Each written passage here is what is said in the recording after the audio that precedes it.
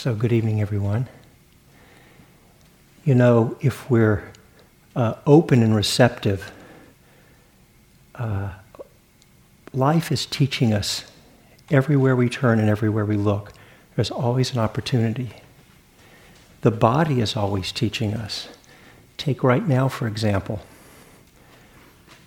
I was noticing, have some notes here, 18-point font. About these glasses, just a blur. You know, not that many years ago, never wore glasses in my life, never reading glasses. Body, it just changed. Didn't ask me my opinion about it either, right? It just went on ahead according to its causes and conditions. Now we can gloss over these moments, or it's actually teaching me something. It's nothing going wrong. It's just telling me this is what happens to bodies. If I'm clinging to not having glasses, what's going to happen? It's a setup for suffering, right? Yeah, so even right there is a little teaching. And I get to investigate, that's a kind of a small little example. Well, it may not be for some people. How am I with that? Right? And so we get to find out and learn if we're open and receptive. And tonight what I'd like to talk about is continue this exploration of, we're doing these mindfulness of the body practices, 32 parts of the body, other embodied mindful awareness practices. And why? What's the benefit? What good does it do us to put your attention on your heart or your spleen or your breathing? Where is it aiming us? I'd like to explore that a little together. Some years ago on a retreat, I had the person sitting right next to me was a very, very loud breather. And I was really, really struggling with it. And this wasn't like a 6-day retreat where I could, tough it out to the end. This was a 6-week retreat. That's a long time to be sitting with an annoying neighbor. And I nicknamed him the breather. And so when he would come in, and sometimes, in these longer retreats, sometimes people practice in the hall, sometimes in their room, and it was always so nice. I actually really appreciated when he wasn't there. And then when he'd come in, it's like, oh, it's the breather. And I was trying to work with it, but I had a lot of aversion coming up. And so I was creating this whole story. Doesn't he know that he's disturbing everyone around him? Well, he obviously just must not care about, just whatever, right? All this negativity. Then one day, this format is exactly what we have here. The first sit after breakfast, at the end, there's a little Q&A session. So one day, about halfway in the retreat, he raises his hand. And he said he was really suffering because he had some kind of congenital issue in his nose. And when he breathed in, he was sharing that it was noisy, and he was so stressful and worried that he was disturbing the neighbors around him. Well, I heard that, it just my whole heart just shifted and melted. And I went through a lot about just my own judgmentalness, a lot of compassion for his suffering, and it just changed everything, right?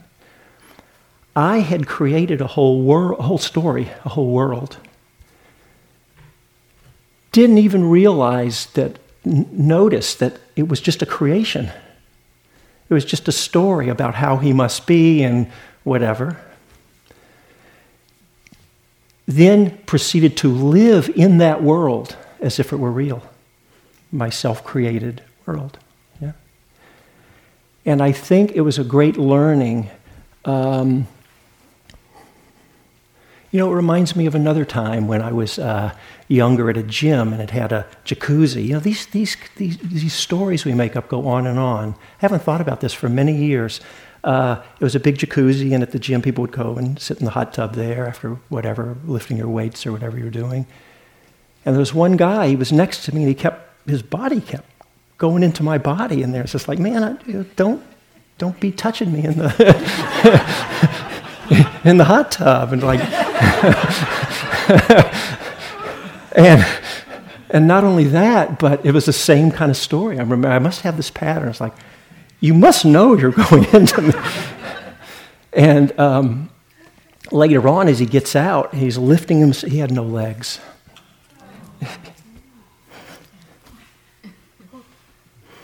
So, and he's lifting himself out. And, I had a whole story about what's this jerk doing. And he didn't have legs to stabilize him. He was kind of bobbing around in the tub. A perfect example again. I just created this I had them all figured out, like some guy, whatever, in the tub. So this is an important place. And it's hard to notice these things, but I want to come back to this idea of how we can live out of stories, because I think it's one of the ways that we can create a lot of suffering around our bodies, and where these investigations in the body can shine a light on that and really maybe kind of help evaporate some of these attitudes and places where we create suffering and may not even see what we're doing. So I'll come back to that in just a few minutes. According to the traditional account, the third discourse the Buddha gave after his enlightenment, it's called the Fire Sermon. The actual name means a way of speaking of things as if being on fire. So it's a metaphor. And in that, the Buddha says that we are on fire, burning with the fires of greed, hatred, and delusion. And what's meant by those terms, they're euphemisms. So the greed, it's what Bob was speaking about in the first night on the hindrances. The greed it just means it's that wanting mind, wanting to have, wanting to get, have to have. And we know what it's like if it can feel like burning if we're really gotta have this thing, right? Or the hatred is the euphemism for the aversion. Got to either get it away from me or get me away from it, right? And then delusion that's a big topic. It takes many forms, but it's we could just say it's an ignorance. It's not seeing clearly, and I think that's a fine way to think about it. And so we could one way to think about the Dharma is it's pointing towards living in a way in which we've without the fires. What would it be like to put out the fire? Right? To live in a way where with quiet minds, open hearts, at peace, in the midst of life, just as it is. Meet it on its own terms. Right? And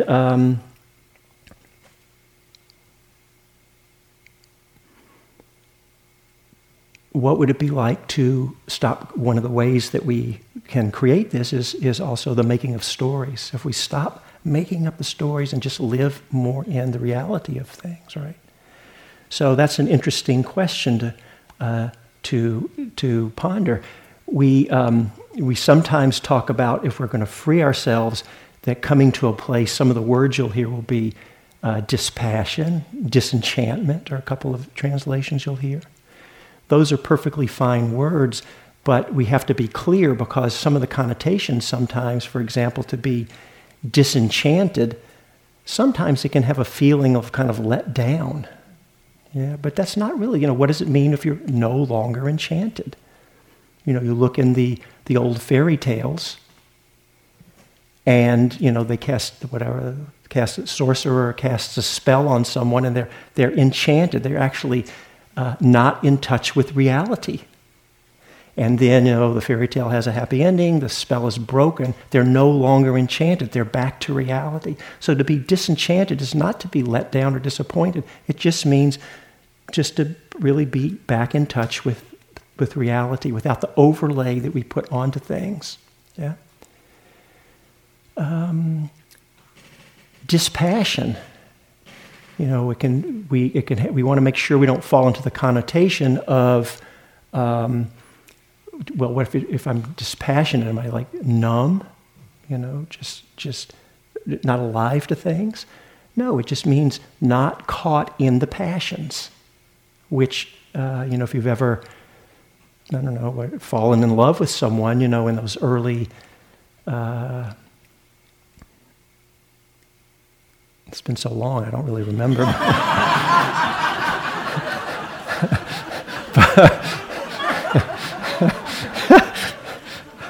But I seem to recall that in the,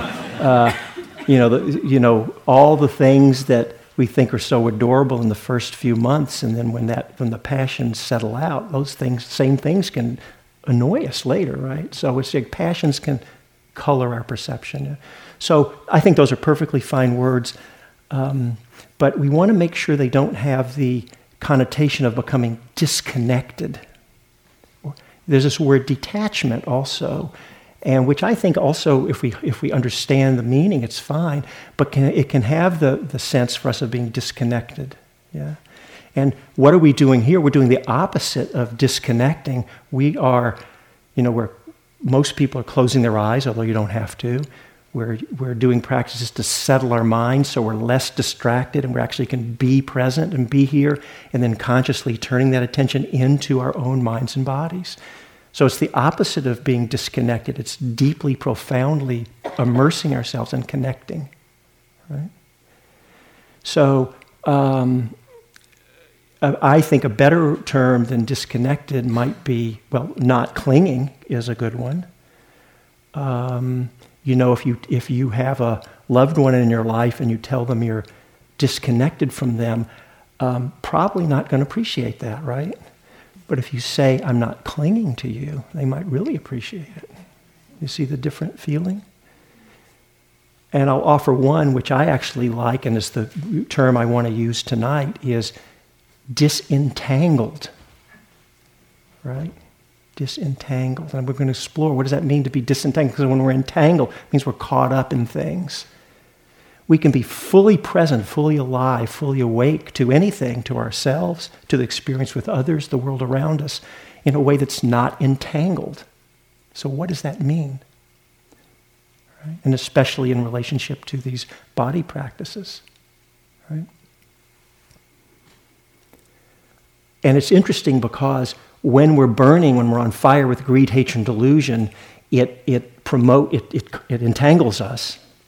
And conversely, when we're entangled, it's putting fuel onto the fires of greed, hatred, and delusion. So it's kind of this self-reinforcing cycle we can get into. Okay. All right.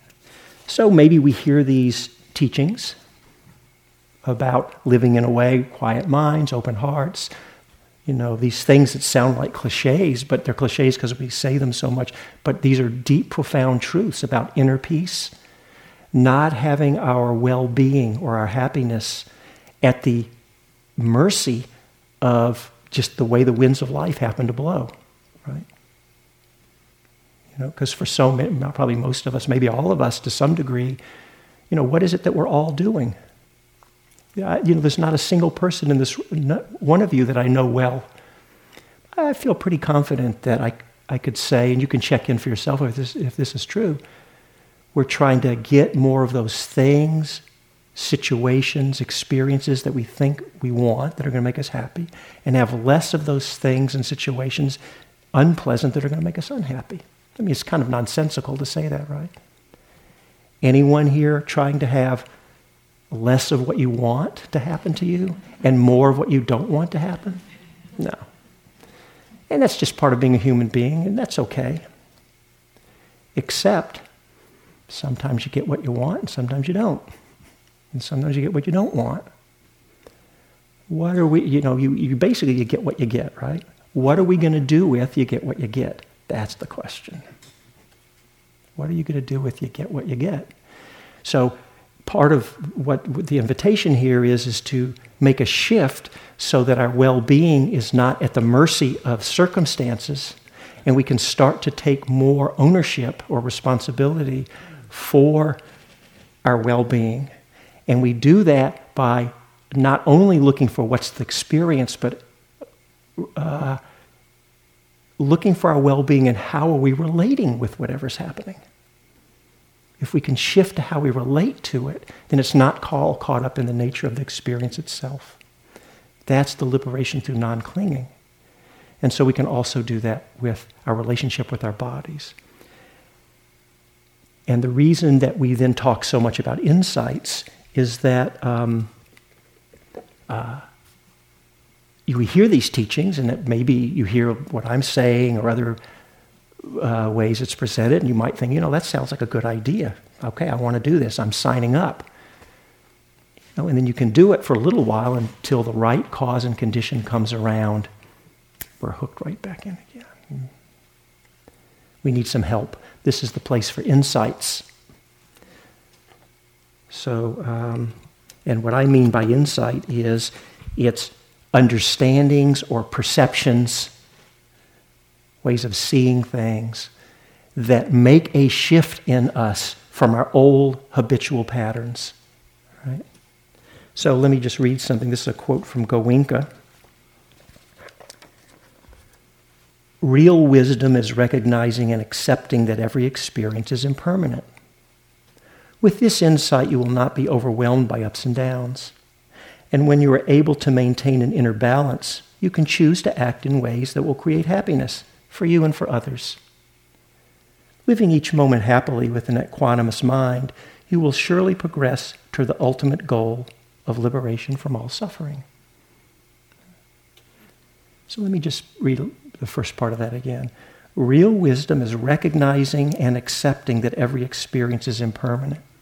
It's not just recognizing. You can recognize everything's impermanent. If you don't accept it, it may not lead to more freedom. It may scare the heck out of us. Recognizing and accepting how life is, that everything's impermanent. With this insight, you will not be overwhelmed by ups and downs. And when you're able to maintain an inner balance, you can choose to act in ways that will create happiness for you and others.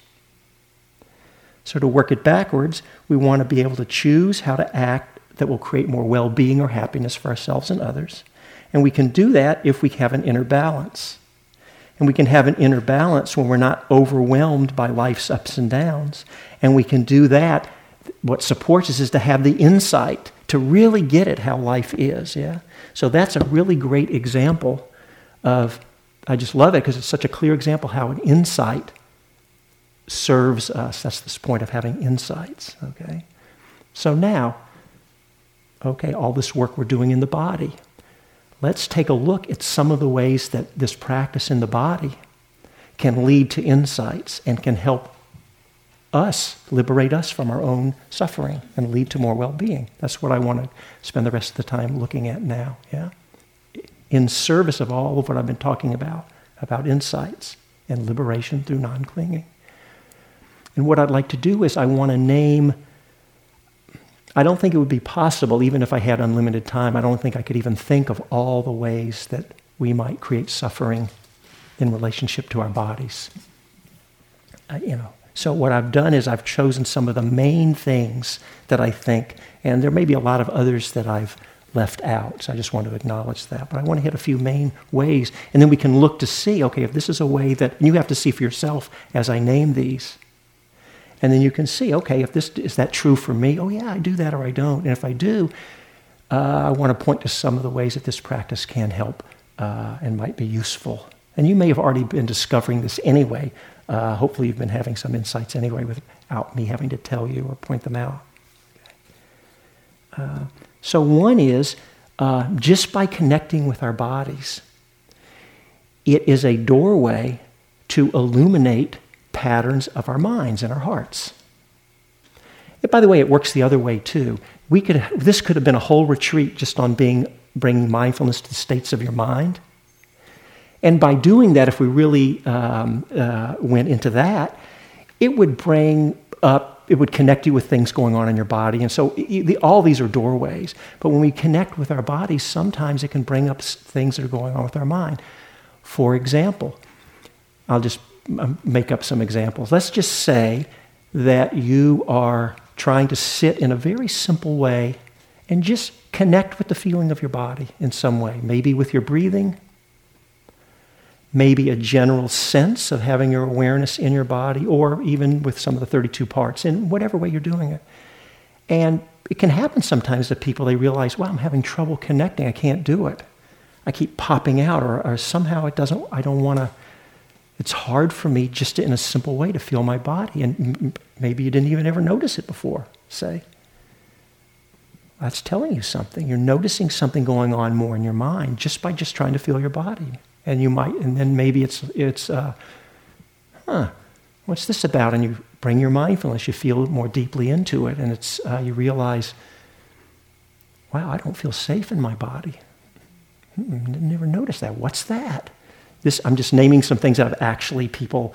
This is if I happen to be just by coincidence naming something that's real for you, it's because the things I'm naming here they're not uncommon, and we share a lot of these. So maybe this happens to be something going on with you, and so it's nothing wrong. It's just noticing the pattern that's there. Right? We don't want to judge ourselves or beat ourselves up, but just go, oh, wow, what's here? Let me get interested.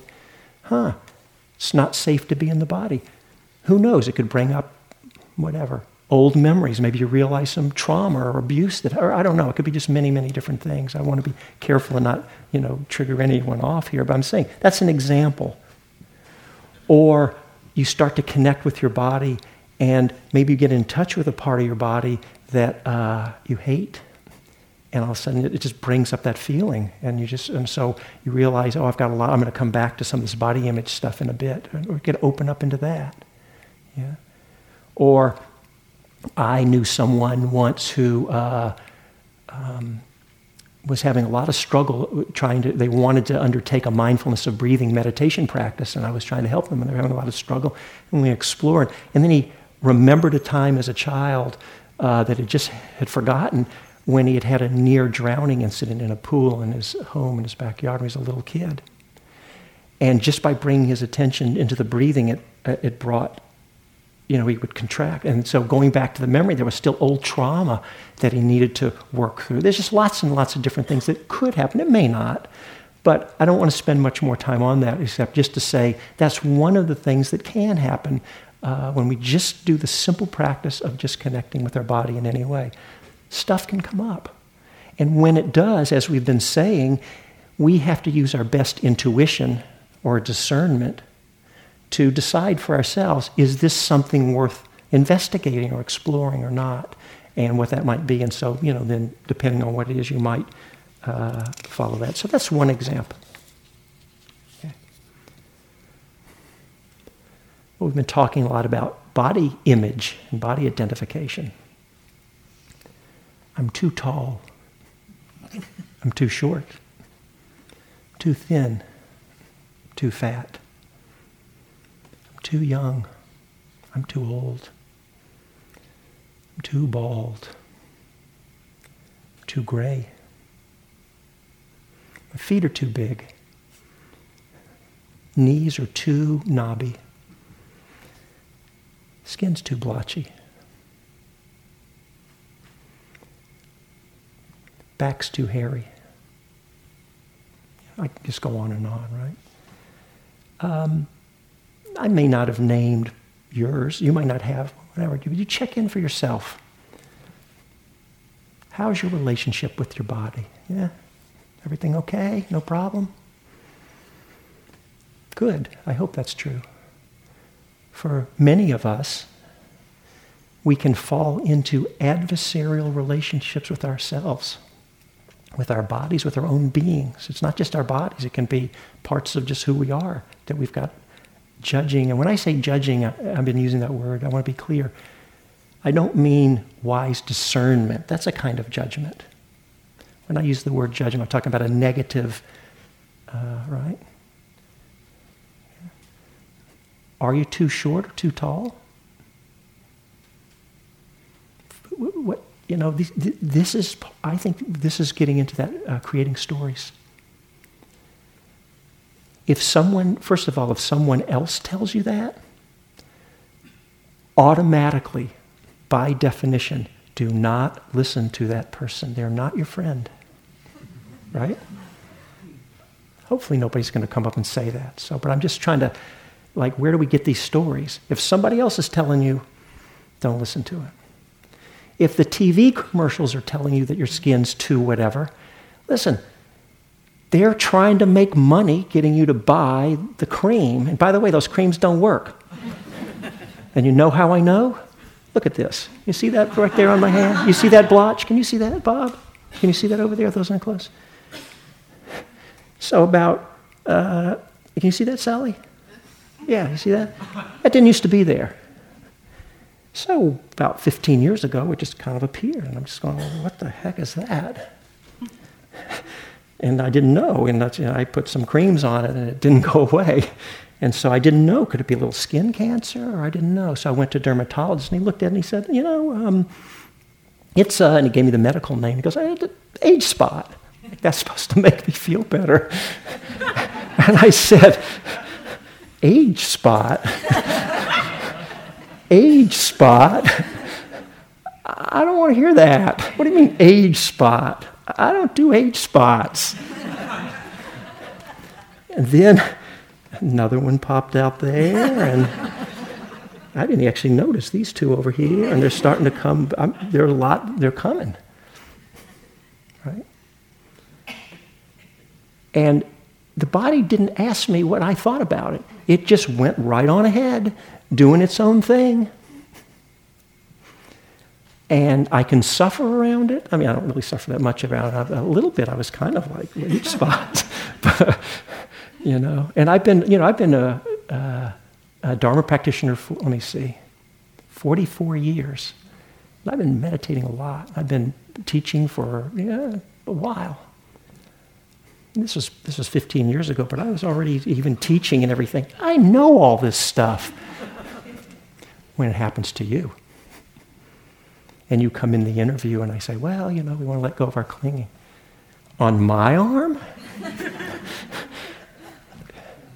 Oh, wait a minute. And so then I thought, if I fell into, greed, hatred, and delusion. I fell into delusion, but fortunately not for long. I thought, don't they have some of those lasers that can kind of zap these things off? And then I stopped. I said, well, wait a minute. I'm not zapping that off. That's my teacher. And it's in a great spot right there. I see it every day. That's my teacher. And it's telling me something. It's saying, Richard, this is what happens to bodies.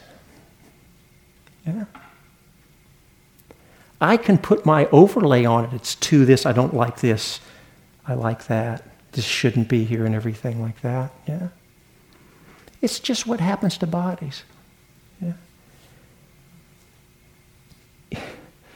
We all, we're looking at these parts of the body. We all have, there's a layer of fat under the skin for everyone, and for some it's thinner than others. And it's so interesting when I reflect on it, a few fat cells are slightly this way as opposed to that, and oh, that's beautiful. A few fat cells are slightly this other way as opposed to that. Nah, I don't like that. A little piece of bone happens to curve this way as opposed to that, and oh man, that looks good. Slightly curves this way and not that, and we're suffering, You go inside, just the slightest fraction of an inch, it's one big goopy mess, yeah? But you cover it all up in skin, and I'm looking good, right? Or not, yeah? Yeah. You take what we taught, what's really real, and we put this, this bag of bones, and I put some skin around it, and depending on how you feel, it's like, it's okay. Nobody's walking around thinking, Bob, check out this liver. Looking good. But something about the skin, of course, it's understandable, but it's no different. It's just this body, and we know where it's heading and what happens, right? And so I think rather than automatically fall into the stories that we can buy into and believe, that maybe somebody told us, maybe the media and advertising is telling us. And I think oftentimes we don't need that. So often we tell ourselves the story. Yeah. And so you can look and see for yourself, How much is that true or not? How much suffering does it create for you or not? And then the question is, can we start to, again, find that place of inner well-being or inner peace with just the way things are? And the way things are is, whatever. You're going to have your own, whatever your version of the H spot is. I remember when, I don't know if some of you who've been in interviews may have noticed, but in case you haven't, on the middle finger on my left hand, I'm missing the end digit there. Sawed it off on a table saw when I was in my 30s. It hurt too, When it happened, that's not that much to lose. People lose a lot more than that, right? But at the time, for a while, it's like, oh my God, I'm grotesque. Really, I was just like, I'm one of these people walking around with a chopped off finger. Who would have thought I'd be one of those? And, it's just like, I couldn't believe it. I've got a chopped off finger. And then just like, I can't believe it. I've got a chopped off finger. And, I suffered a lot around just that. Now, I never even notice it. It's like, oh yeah, you're right, it is chopped off, huh? Nothing, right? Same chopped off finger. And of course, there was some trauma around it when it first happened. It's understandable. I'm not beating myself up about it. I'm just saying, just a little something. And it can really, things a lot littler than that, and we can really fall into a lot of suffering, or we can, fortunately this was, I know there's people here probably dealing with things a lot bigger, and maybe it is more challenging, so I want to be respectful about that, So, but the important thing is we start to notice these things. Yeah? Okay. I've already pointed to the next piece I want to talk about. We've kind of slid over into this. And that is the very big topic, and it's what Goenka was pointing to around impermanence. When I was young, I used to be a very active rock climber for a lot of years. I was a pretty good climber in my day. I still do some climbing. But I remember once I was, young guy, and we were out in Yosemite climbing, and somebody I was with said, we looked around, and there's some other climbers, and he said, you notice you really don't see very many old people up here climbing? It's all young people. And I remember this so clearly, I said to him, that's not going to be me. I'm going to keep it up. I'm not going to lose it. When you're 28 years old, I don't want to be disrespectful because there's younger people. Maybe you have more wisdom than I did. I'm just talking about, so I won't say how it is for you. I'll just say for me,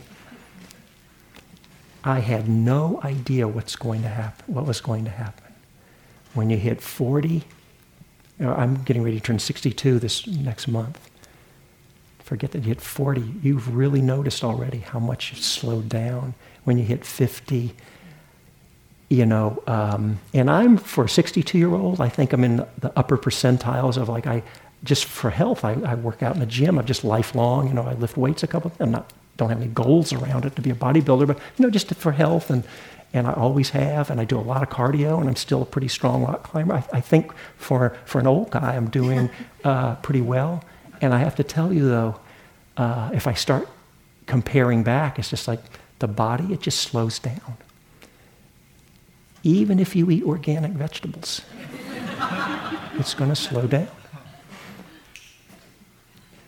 When in California, for those of you out of state, the way they do the driver's license is you go down to the Department of Motor Vehicles, they take a photo and take your driver's test, whatever, and then a few weeks later, your driver's license comes in the mail. And then it renews every 5 years, and what they did for me was two cycles. I just sent in a check and still have my same driver's license, sent in a check, 5 years, sent in the check, got the next renewed driver's license, same picture. Sent in the check, got a new one. Finally, the third cycle had been 15 years, had to go down and get a new picture. So, okay, I go down and get the picture. Comes back in the mail, and, for 15 years, I'm pulling out my driver's license and go, yep, that's me. Pull it out, get the new one, pull out the old one. And I look in the mirror and it's like, who's that old guy looking back? What happened to my youth? Yeah. Well, we know what happens, right? The body just went along on its own way. Nothing went wrong. It's just what happens to bodies. We know that intellectually, but as Goenka says, we have to come to really get it in our bones, in our DNA, yeah, about what happens to bodies. And then the question again is, can I find the peace of mind can I not be in a war with my body? I mean, you can't win that war anyway, right? I remember once on a retreat and I was sitting in the retreat and somebody raised their hand and they said they were having so much trouble every time they look in the mirror and seeing all their wrinkles and everything. And the teacher just said, well, do you wear glasses? If you wear glasses, I suggest when you look in the mirror, take them off. Or if you don't wear glasses, borrow some and put them on. Then you won't see them. That was about the best tip they could give, It's like this. Have you ever seen a very, very old person, maybe like 95 years old? Ever seen one? I'm not saying they're, but, with clear, smooth, beautiful skin, really good toned muscles, and never once. Even if they get a facelift, right? And I'm not criticizing anybody for doing it at all, but I'm just saying, it looks like a 95-year-old woman who had a facelift, right? This is what happens in our bodies, yeah? So when you hear this, you have to reflect for yourself. It's worth doing this as we connect with our bodies, as we get to know. My recommendation is to, and this is one of the things I love, and I may have gotten this expression from Bob. He and I've known him for a long time, and we've taught a certain number of retreats together, and I get a lot of wisdom from him, as you all do. And I think it was this idea of when you're driving. I didn't grow up in New England. I'm a Southern boy. Maybe you can hear that in my accent. But when you're driving in the ice or snow, they said if you go into a skid, the suggestion is, you want to habitually turn your wheel away. And what you're supposed to do is actually turn into the skid to regain control, and then you can steer away or whatever. So there's something about turning into the skid. And that's the image of, hopefully our life's not a skid, but I think the idea of it is, I really wish I had thought of the book title, John Kabat-Zinn's. This is such a good book title, Full Catastrophe Living. That's a good book title. Just the title. You don't even need to read the book. You don't. It's probably a good book, but we know what that's talking about. So we'll let the body, because it's here, it's accessible, it's there, and it's teaching us every moment. Yeah. Some days it's gotten more and more. I'm mostly doing fine in my body, and I'm thankful. I don't take that for granted. I'm going to talk in a minute about illness, and I want to be very respectful that there are people here in this room right now who've really got some major long-term chronic challenges in there, and I want to not be glib or and to be very sensitive and respectful about that, right? So I'm not comparing to anything. I'm just saying that I wake up some days and something hurts for no obvious reason. What's going on? Body's teaching me. And I try to remember to hold it that way, and I try to reflect on it every day. These teachings are not meant to make us morose or depressed. It's like, they're meant to liberate us. So how is it if I let the body teach me? It can be liberating. Yeah. Well, look around. Are there any happy old people? There are. There are happy old people. Yeah. It's just like the general population here. Some of us who are not old are happy, some of us unhappy, right, or whatever. So our happiness doesn't have to be dependent on the body. And the problem is so often we put so much onto the body, we may not even be conscious of it. And so it's just by shifting that relationship, the burden, setting down the burden. It's a big relief. Right? It's a big relief. We may not be good at it right away, and that's why we need to practice. And so what we want to do is just take it on the best we can, right? And when opportunities come, when I look in the mirror now, I have so many opportunities, where I want hair on my head, it's falling out. Or I don't want it in my ears, it's growing, right? There you go, right there. Body's teaching me. Am I clinging and suffering around, or can I find a way just to be at peace with my body? Okay, so we just looked at, and it may be a question that we haven't found the answer to yet. Right? And so that brings me to another piece I want to just spend a little time on, but I do want to pause here. So I named a few things, how connecting with our bodies can sometimes reveal to us places of patterns in our hearts and our minds, mental patterns, and that's an opportunity for growth. We can, a lot can be revealed around body image, right? And our kind of clinging and attachment to our bodies being a certain way, and how much we suffer around that. And then there's the impermanence and the old age and all that. So we just want to be awake to these things and let them teach us. Yeah. And then also there's some biggies around, I was kind of working through the old age, and there's the sickness and death. So I want to spend a little time on that because that's big, right? So on the illness part,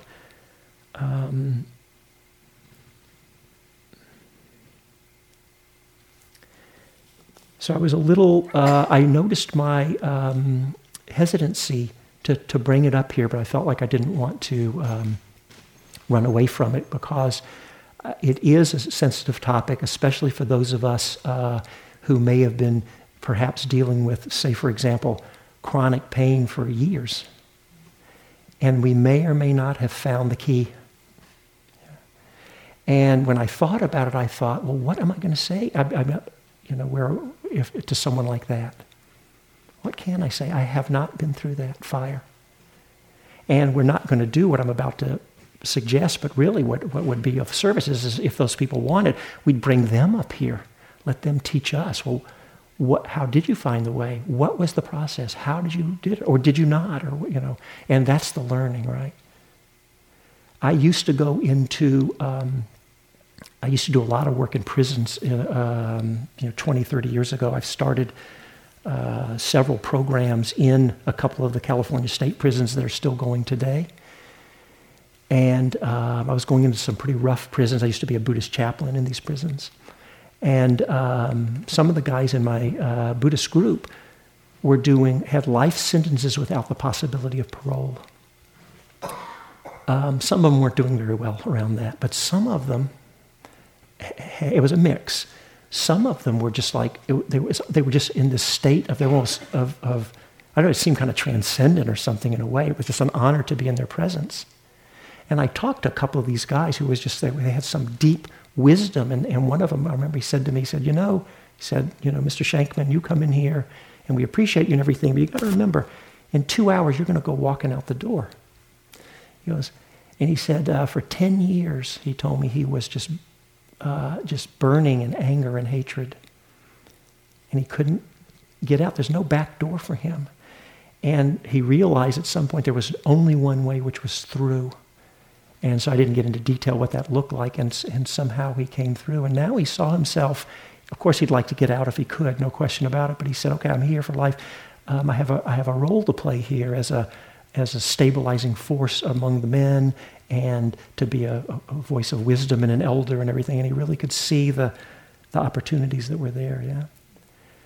And I'm remembering a woman who I met, it's probably about 10 years ago, and she was in a wheelchair, and she was very deformed. Her fingers and hands were all gnarled up. And she had some kind of rheumatoid arthritis, I think it was. And I asked her about it, and I said, well, how's it going? I said, are you in pain right now? And she looked at me, she goes, yeah, I'm in pain right now. And I said, how long have you been dealing with it? And it was like years and years and years. I don't remember. I said, do pain meds help? Well, kind of, but, she's dealing with pain. And for a long time. And I asked her about it. How are you doing? I just said,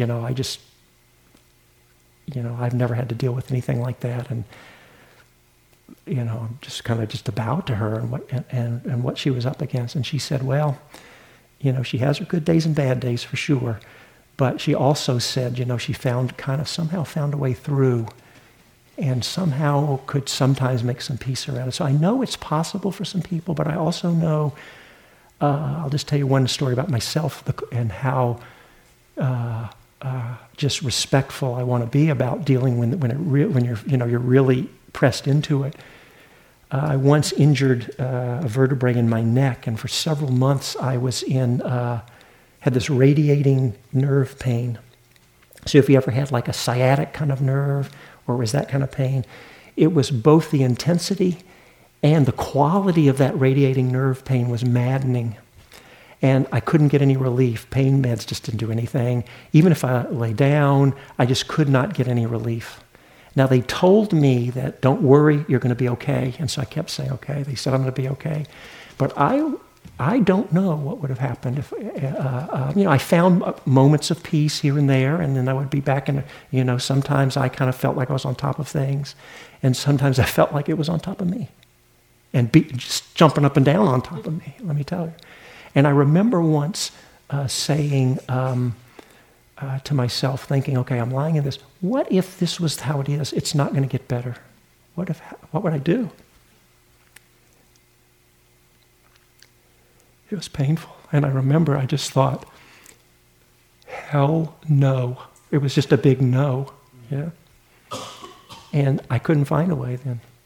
It was beyond in that moment at least. So I think the answer is we need to be respectful about what we can do and what we can't do. Right? Because the answer to me in that moment, if someone had come and said to me, oh, well, Richard, you're just clinging. I don't think that would have been very helpful, right? And it would have been disrespectful, yeah. So we have to respect. And so I want to, in the last few minutes, I want to offer for all of these practices about dealing. Of course, I didn't even really get into death, but just to say, we know that's what's going to happen to the body there too, right? And that's something we all have to deal with. I'll just say this. I've heard a saying once. It kind of has a Zen feel to me, but I don't know where I got it. That is, life is like setting sail on a ship that you know is going to sink. Yeah, it kind of gave me a laugh, except then I thought, oh, wait a minute. No. This ship's going to sink. So that's interesting. This would be a whole conversation, and I hate to kind of leave that off because I've been able to, hopefully these reflections on death are meant to be able to be freeing and not oppressing. But we have to, but how do we do that? That's a big question. So I hope that didn't trigger anyone off, just with that little, just a minor little side note on death. I guess it's worth, giving 30 seconds to mention. There's an image that I like to use when we're dealing with anything, but in particular, just because it's a body retreat, when we're dealing with any situation, our body image, chronic challenges in our body, any aspect of life. I have this image I like of, there's a circle, and we're sitting at the center of the circle. And the circle contains all the experiences of our life for which we can be present with without struggle or suffering, that we can really be with. And if something expands, it gets so intense, it gets bigger than the edge of our circle, it's outside of our circle. It's gotten ahead of where our ability to be present with it is. Right? And we have to recognize, because if something's really truly outside of our circle, then we want to try to bring the intensity back down if we have a choice, right? If something genuinely is outside the circle for us. And see, the problem is sometimes it's hard to recognize. Sometimes something really is within the circle. We can be present with this. Like right now I'm sitting here, I've got some ache in my knee, so that's unpleasant. It's in my circle, no problem. If I sat here for 3 hours, might or whatever. It might get on the other side. I don't know. Yeah. So sometimes it's unpleasant. We don't like it. And we're so quick to want to get rid of it, push it away, go zap off that age spot right there without taking time to contemplate. So no, that age spot's not only is it within my circle, it's just like, it's like a friend now. And I also get Dharma talks out of it. It really serves me very well, right? It's within my circle. But we think we have to get rid of it. Other times things are outside of the circle. We think we're supposed to be present with them. But it's not a supposed to. If it's really too much for our ability, we have to honor that and then find our way the best we can. When I was quite young, I started my meditation practice when I was in 1970, when I was 18. And I was pretty, young and idealistic. And I remember going to the dentist and get a filling. He was going to give me the Novocaine. I said to the dentist, I don't know what he was thinking. I said, that's okay, don't numb me up. I'm just going to remain present with with all the experiences that arise and pass away. I said that to the dentist. I don't know what he thought. And then, so it was a noble intention. As soon as he started drilling, it was so beyond anything I did. And I don't know, I can't really remember now. I could have just said, Doc, hold on a second. Better numb me up after all. He would have just done it. He would have probably been relieved. But I didn't do it. So I've actually had a tooth drilled. But you know what? The imprint of my grip is probably to this day, on that thing. I was holding on just like it blew me away. What's the point of that? All I learned is to not be silly, which was a good learning lesson, and to know, you know what? That's an example outside my circle. Get the Novocaine. So in life, my philosophy is, whatever the situation is, if we have the option, which we don't always, to shift our circumstances, let's do it. Sure. Not out of reactivity, but if it's wise and skillful in service of caring for ourselves, let's do that. If we can't change it, and if it's really too much for us, we're going to suffer. And we need a lot of compassion, because we're all going to have times like this. And sometimes the best we can do is hold on the best we can. So I just want to be really respectful. When we reflect in this way, we may have our own pain and suffering, and it could bring up a lot. But also to open to the suffering of others. We're all doing the best we can, right? And so as we engage in this, really sometimes it can feel like it takes a lot of courage, really, to sit down quietly without distraction and be present with ourselves. Really to connect with the body, with the one we've got. It sounds so simple. We don't ask people to do anything. You just come here, get in any posture you want. You can even lie down. Try to make yourself as comfortable as your body will allow, which, sometimes our bodies don't always allow. You do the best you can, right? Take care of yourself and just be present with yourself. Connect with your body, and we see how hard that can be sometimes. And so we really have to not only have a lot of compassion, but also just to know that, we do the best we can. And if we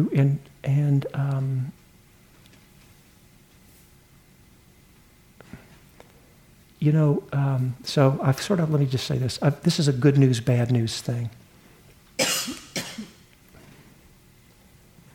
I'll give you the bad news first. You're doing the best you can. It looks like this. Now the good news. You're doing the best you can. And it looks like this. You feel the difference?